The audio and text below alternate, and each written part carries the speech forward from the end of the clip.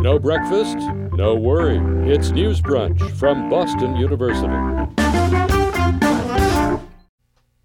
Good morning, and welcome to this first edition of the WTBU News Brunch of 2020. I'm Kendall Tamer.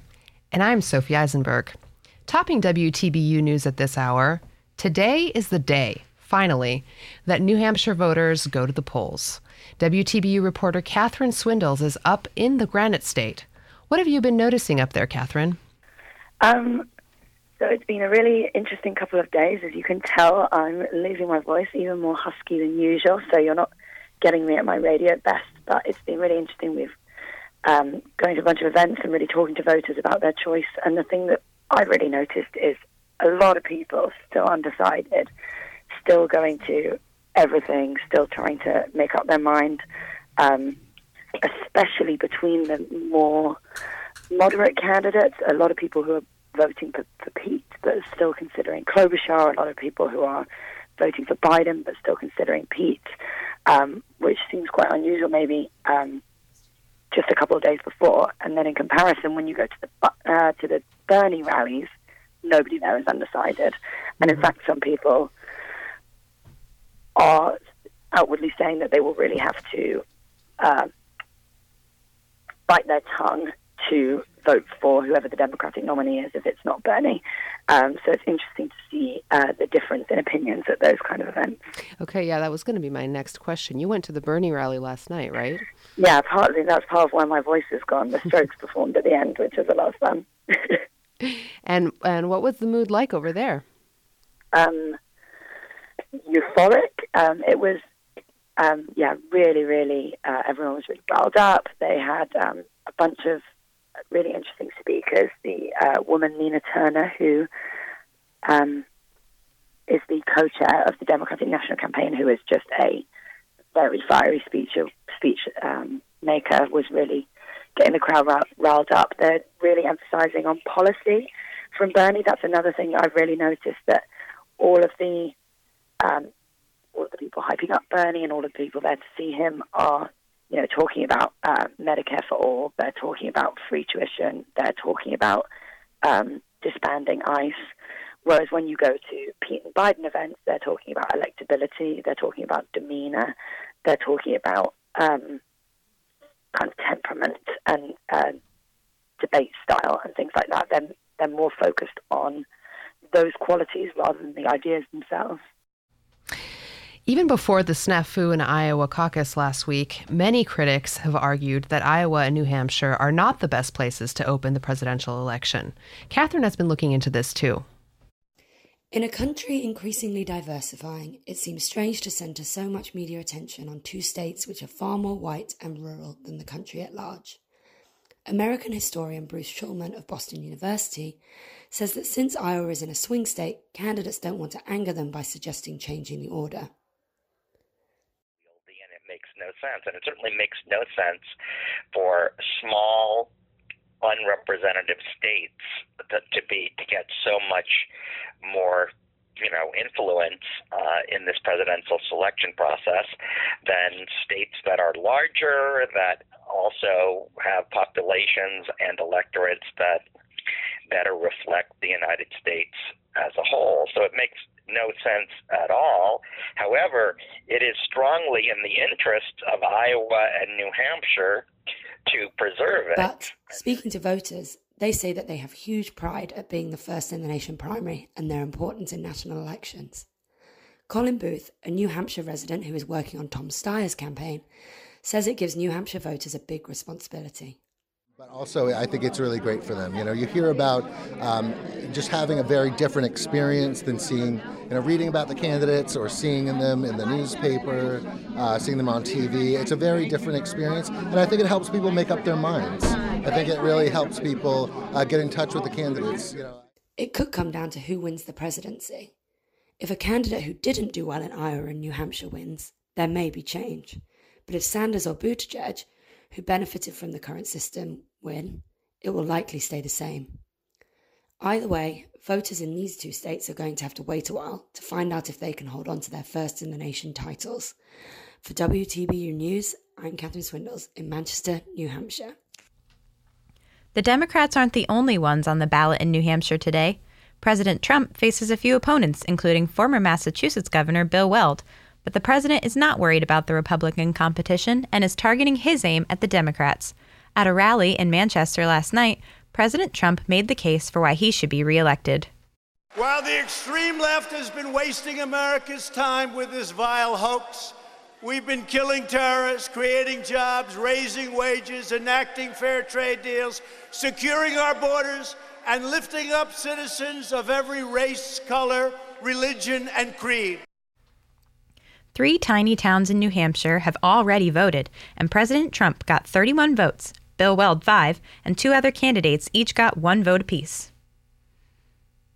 Meanwhile, Donald Trump's associates are facing prison time. Prosecutors have recommended Roger Stone be sentenced to 7 to 9 years in prison for charges related to lying and witness tampering. Stone was convicted of these charges last November after being indicted by special counsel Robert Mueller. Climate change has finally made it to the big leagues this election season, with polling showing it has now become a top issue for Democratic voters. But how big of an effect is this likely to have on the candidates' campaigns? Climate change was on the rise in 2019, with more record-breaking temperatures and natural disasters pushing the issue to the forefront of many voters' minds. A recent study from the Pew Research Center shows 9 out of 10 Democratic voters agreeing that climate change is a moderately big or very big problem for the country. And just last week in Iowa, the issue came in second only to health care at entrance polls. So why hasn't it become a more central issue in the presidential campaign? Janet Moffett plans to vote in the March 3rd Democratic primary here in Massachusetts, but she hasn't decided who she'll vote for yet. Climate change is big. Beating Trump is huge. Moffett says that while climate change is one of her top priorities, she could never choose a candidate based solely on their policy proposals, because choosing someone who can defeat President Trump is just too important. And according to a recent Gallup poll, about 6 in 10 Democratic voters agree with her, saying they would rather see the party nominate the candidate with the best chance of defeating Trump, even if that person doesn't share their views on key issues. But that doesn't mean candidates should feel free to write off climate change entirely. If there were a Democratic candidate who did not think we needed to tackle it, that would be a definite no. The death toll for the coronavirus now outnumbers even SARS. As hospitals in China fill up, the disease is appearing worldwide, with up to 12 confirmed cases in the United States, including right here in Boston, and fear is beginning to set in. But public health officials say that despite the World Health Organization declaring a global health emergency, the fear may not be warranted. People are making their way down Commonwealth Avenue wearing masks and taking extra precautions in a time of heightened fear over the mysterious coronavirus. However, Dr. Brian Labus, an assistant professor of epidemiology and biostatistics at the University of Nevada in Las Vegas, says the fear is outweighing the facts. Right now, there's no risk. Unless you are somebody that traveled to those areas, you're not exposed to the virus. So we don't see it circulating anywhere in the United States. And if it's not circulating, you're not going to be at risk of being exposed to it. Labus says that we're more at risk of influenza than we are of coronavirus here in the United States. On average, we have about 30,000 people die every year from influenza in the United States.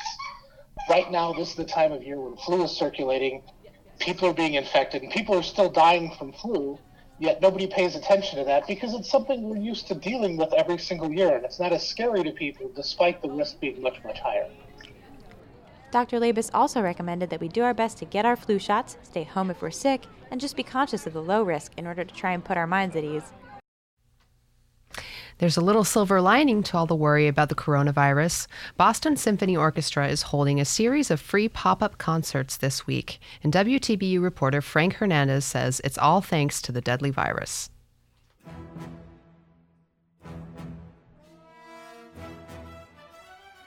The Boston Symphony Orchestra held the first in a series of pop-up concerts on Sunday at the Lindy Center at Tanglewood and Lenox. The shows are in response to the orchestra's cancellation of its East Asia tour due to concerns of the coronavirus in the region. But BSO Director of Education Leslie Wu Foley says there's more to them than that. We decided that as much as we love bringing our music to a global audience, that we actually don't have to travel halfway across the world to be able to celebrate the cultures that we'd be visiting. The pop-up concerts are happening all week and will feature a smaller group of the orchestral ensemble. The concerts will happen at hospitals, homeless shelters, and schools. I think hospitals, homeless shelters, and schools, their missions are all obviously very critical to the health and vitality of Boston, so this is just our way of sharing our music and recognizing the great work they do every day. These small pop-up concerts will culminate in a full orchestral concert at the Boston Symphony Hall on Sunday. For WTBU News in Boston, I'm Frank Hernandez.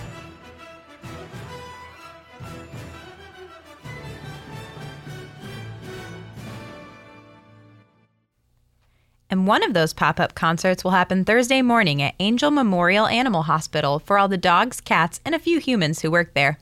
We'll be right back. Here's more from BSO performing Vivaldi's Four Seasons.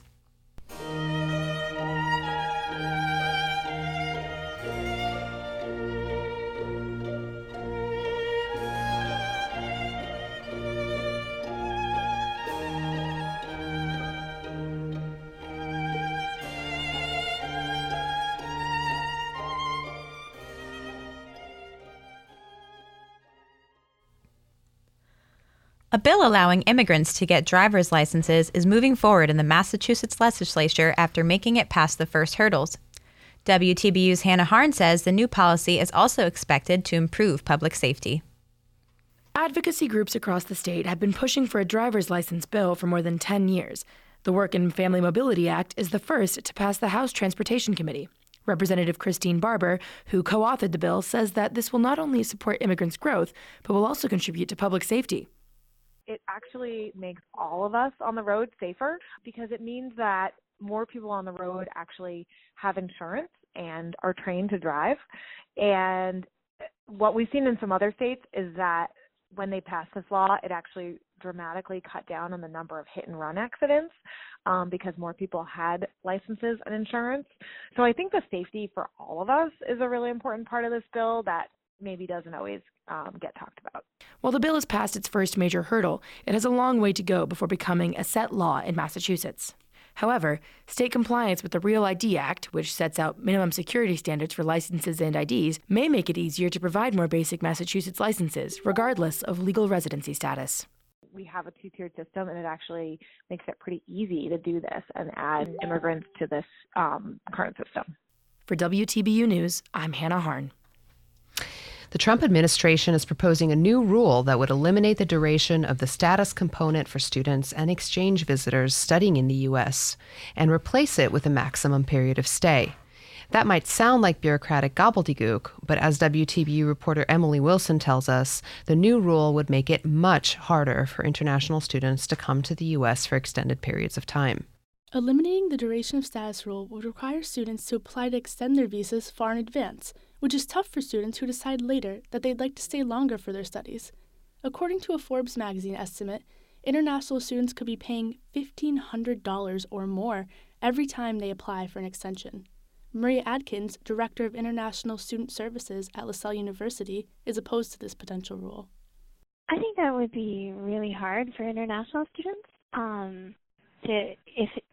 if the proposal is proposing to put a stamp with an actual date in their passport, because students now, they can stay as long as their I-20 is valid. So if they need a program extension, they can just come to our office. Adkins estimates that 20% of LaSalle University students would be affected by the rule, as well as the staff that supports them. If the proposed rule becomes set, processes will become more extensive.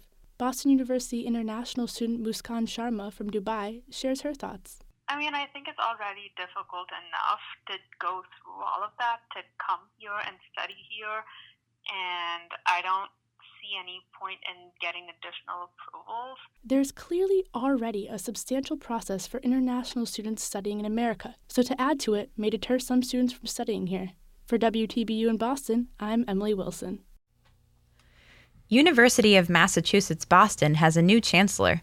The Board of Trustees unanimously appointed Marcelo Suarez Orozco as his new leader yesterday afternoon. He will be UMass Boston's first permanent chancellor since 2017. He is also an immigrant from Argentina and the university's first Latino chancellor, a significant step for UMass. Professor Lorna Rivera, faculty member of Latino Studies program, says Suarez Orozco will better represent the student body. I think that unlike previous chancellors, that hopefully he will have, some this deeper connection to the experiences that many of our students have, working while they're going to school, struggling as first-generation students, many of them. It's really just a validation for representation on our campus. Suarez Orozco is currently Dean of Graduate Education and Information Studies at the University of California, Los Angeles, but is scheduled to move to UMass officially in July. Boston's first retail marijuana dispensary will open next month, more than a year after the first shops open elsewhere in Massachusetts. WTBU's Hannah Harn says that this milestone also marks progress in encouraging some people to get into an industry that previously shut them out. Nearly 3 years ago, Massachusetts passed the first bill to explicitly encourage those disproportionately penalized by now-defunct marijuana laws to become part of the future pot industry. Now, Boston is preparing for its first retail marijuana store, Pure Oasis, which will also be Massachusetts' first minority-owned dispensary. Stephen Hoffman, the chairman of the Cannabis Control Commission, sees the new license approval as a big step in changing the demographics of the industry. This is really important to us. The law is very explicit about us ensuring that people that live in communities that were harmed by marijuana prohibition are full participants in the industry. We are totally committed to that outcome, and I actually am very confident we're going to get there. It takes a while, and as I said, at least one of the gating factors is the cities and towns have to issue host community agreements. The Cannabis Control Commission says that Massachusetts' marijuana workforce is currently 75% white, while less than 12% represent the Black and Latino communities. Pure Oasis, which is set to open in Dorchester, received final license approval on Thursday and will be the 36th active recreational marijuana dispensary in Massachusetts. For WTBU News, I'm Hannah Harn. Rhode Islanders could see state-run marijuana shops in the near future as part of Governor Gina Raimondo's annual budget plan. The state introduced a medical dispensary system in October 2016, but has yet to fully legalize marijuana. Governor Raimondo's proposal would create a statewide network of recreational marijuana shops. If passed, Rhode Island would be the first state in the country with government-run recreational marijuana. Students at Boston University are honoring Black History Month in their new and improved Howard Thurman Center for Common Ground. WTBU reporter Enid Joseph takes us on a tour. The Howard Thurman Center is teeming with conversations about race, culture, and the people who helped shape these conversations, like the center's namesake, civil rights activist Howard Thurman. The center reopened in its new location at 808 Commonwealth Avenue last month. According to Dean of Students Kenneth Elmore, the dialogue happening in the new HCC provides the perfect celebration of Black History Month. So, Black History Month, I hope, is not only a celebration of history in and of itself, but I hope it's a celebration of those folks who push forward the conversation, push forward the dialogue, push forward the argument, and advanced it by doing that. And so I think that when you get a dialogue-based inclusion center, because that's what I think this is the space for those conversations about identity, culture, race, the works. Happens here. That's our brand. HCC student ambassador Ronnie Nee Clark agrees that the opening of the center this month means the world in upholding Howard Thurman's legacy. And if you know the history of the Howard Thurman Center for Common Ground, you would know that Howard Thurman himself wanted a center in a space just like how we were able to at the HCC provide for the students. So, and it being open right in time for Black History Month is so important of carrying on the Howard Thurman legacy and the legacy of having a space for people to come in and create and share meaningful experiences. Students can look forward to more discussion-based events at the Howard Thurman Center in the coming months to keep the conversational spirit of Black History Month alive year-round. For WTBU in Boston, I'm Enid Joseph. We'll be right back after this from Stevie Wonder.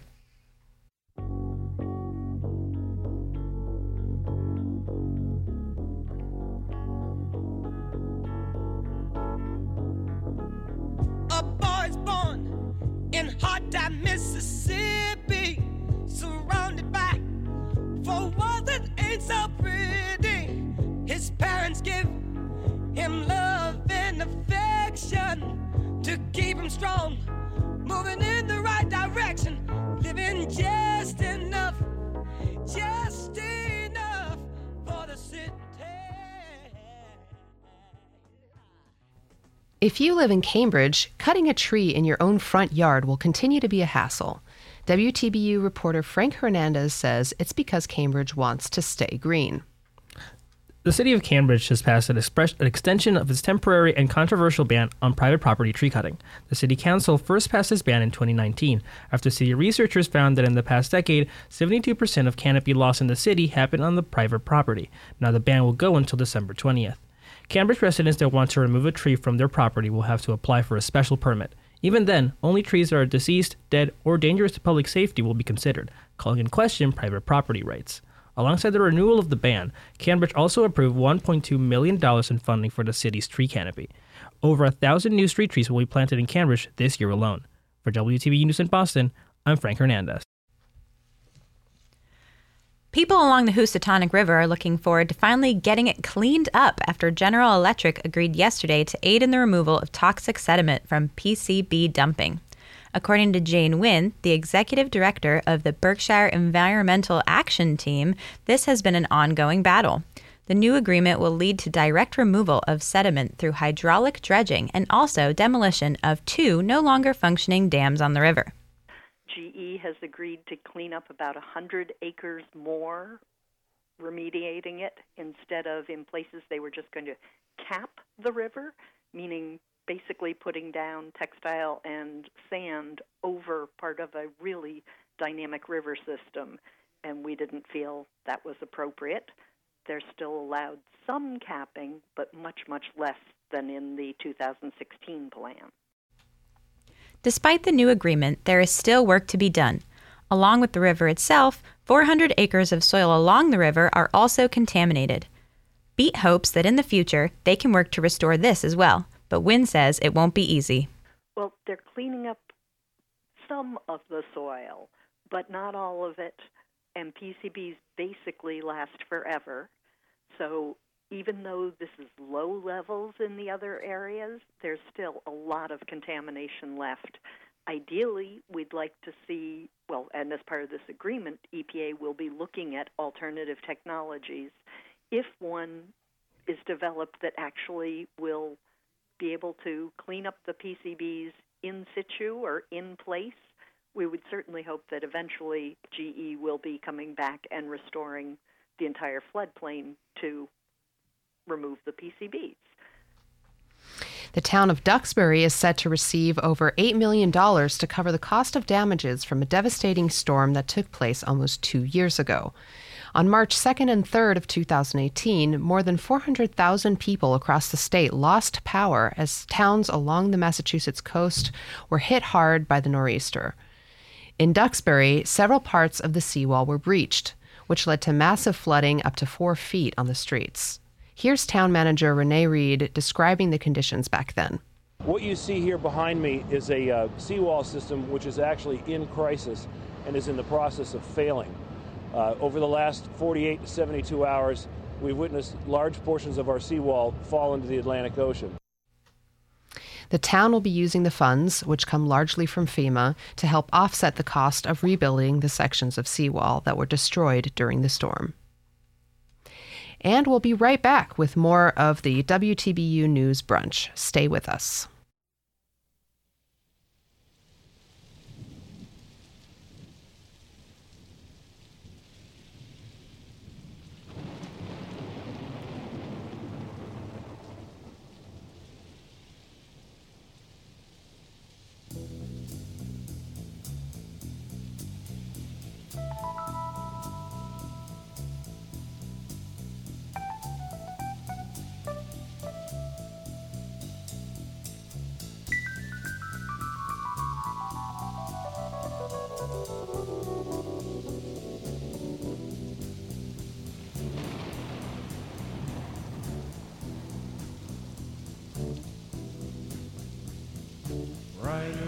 the storm.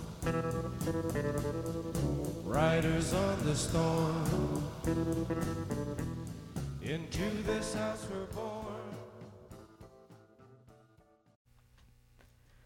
The Boston University Terriers' quest for their 31st Beanpot Championship came to a heartbreaking end last night at the hands of the Northeastern Huskies after a game that was a roller coaster of emotions. WTBUR sports reporter Dave Johnian is here with the sob story. That's right, Kendall. It was a heartbreaker. After erasing a 2-goal lead to defeat the Boston College Eagles in the semifinal, the Terriers scored 2 goals in the first period on strikes by Jake Wise and Trevor Zegras to make it 2-0 Terriers. The Huskies responded by scoring 4 unanswered goals in the second. BU head coach Albie O'Connell decided he had seen enough and sent in Sam Tucker to replace freshman goalie Ashton Abel in the crease.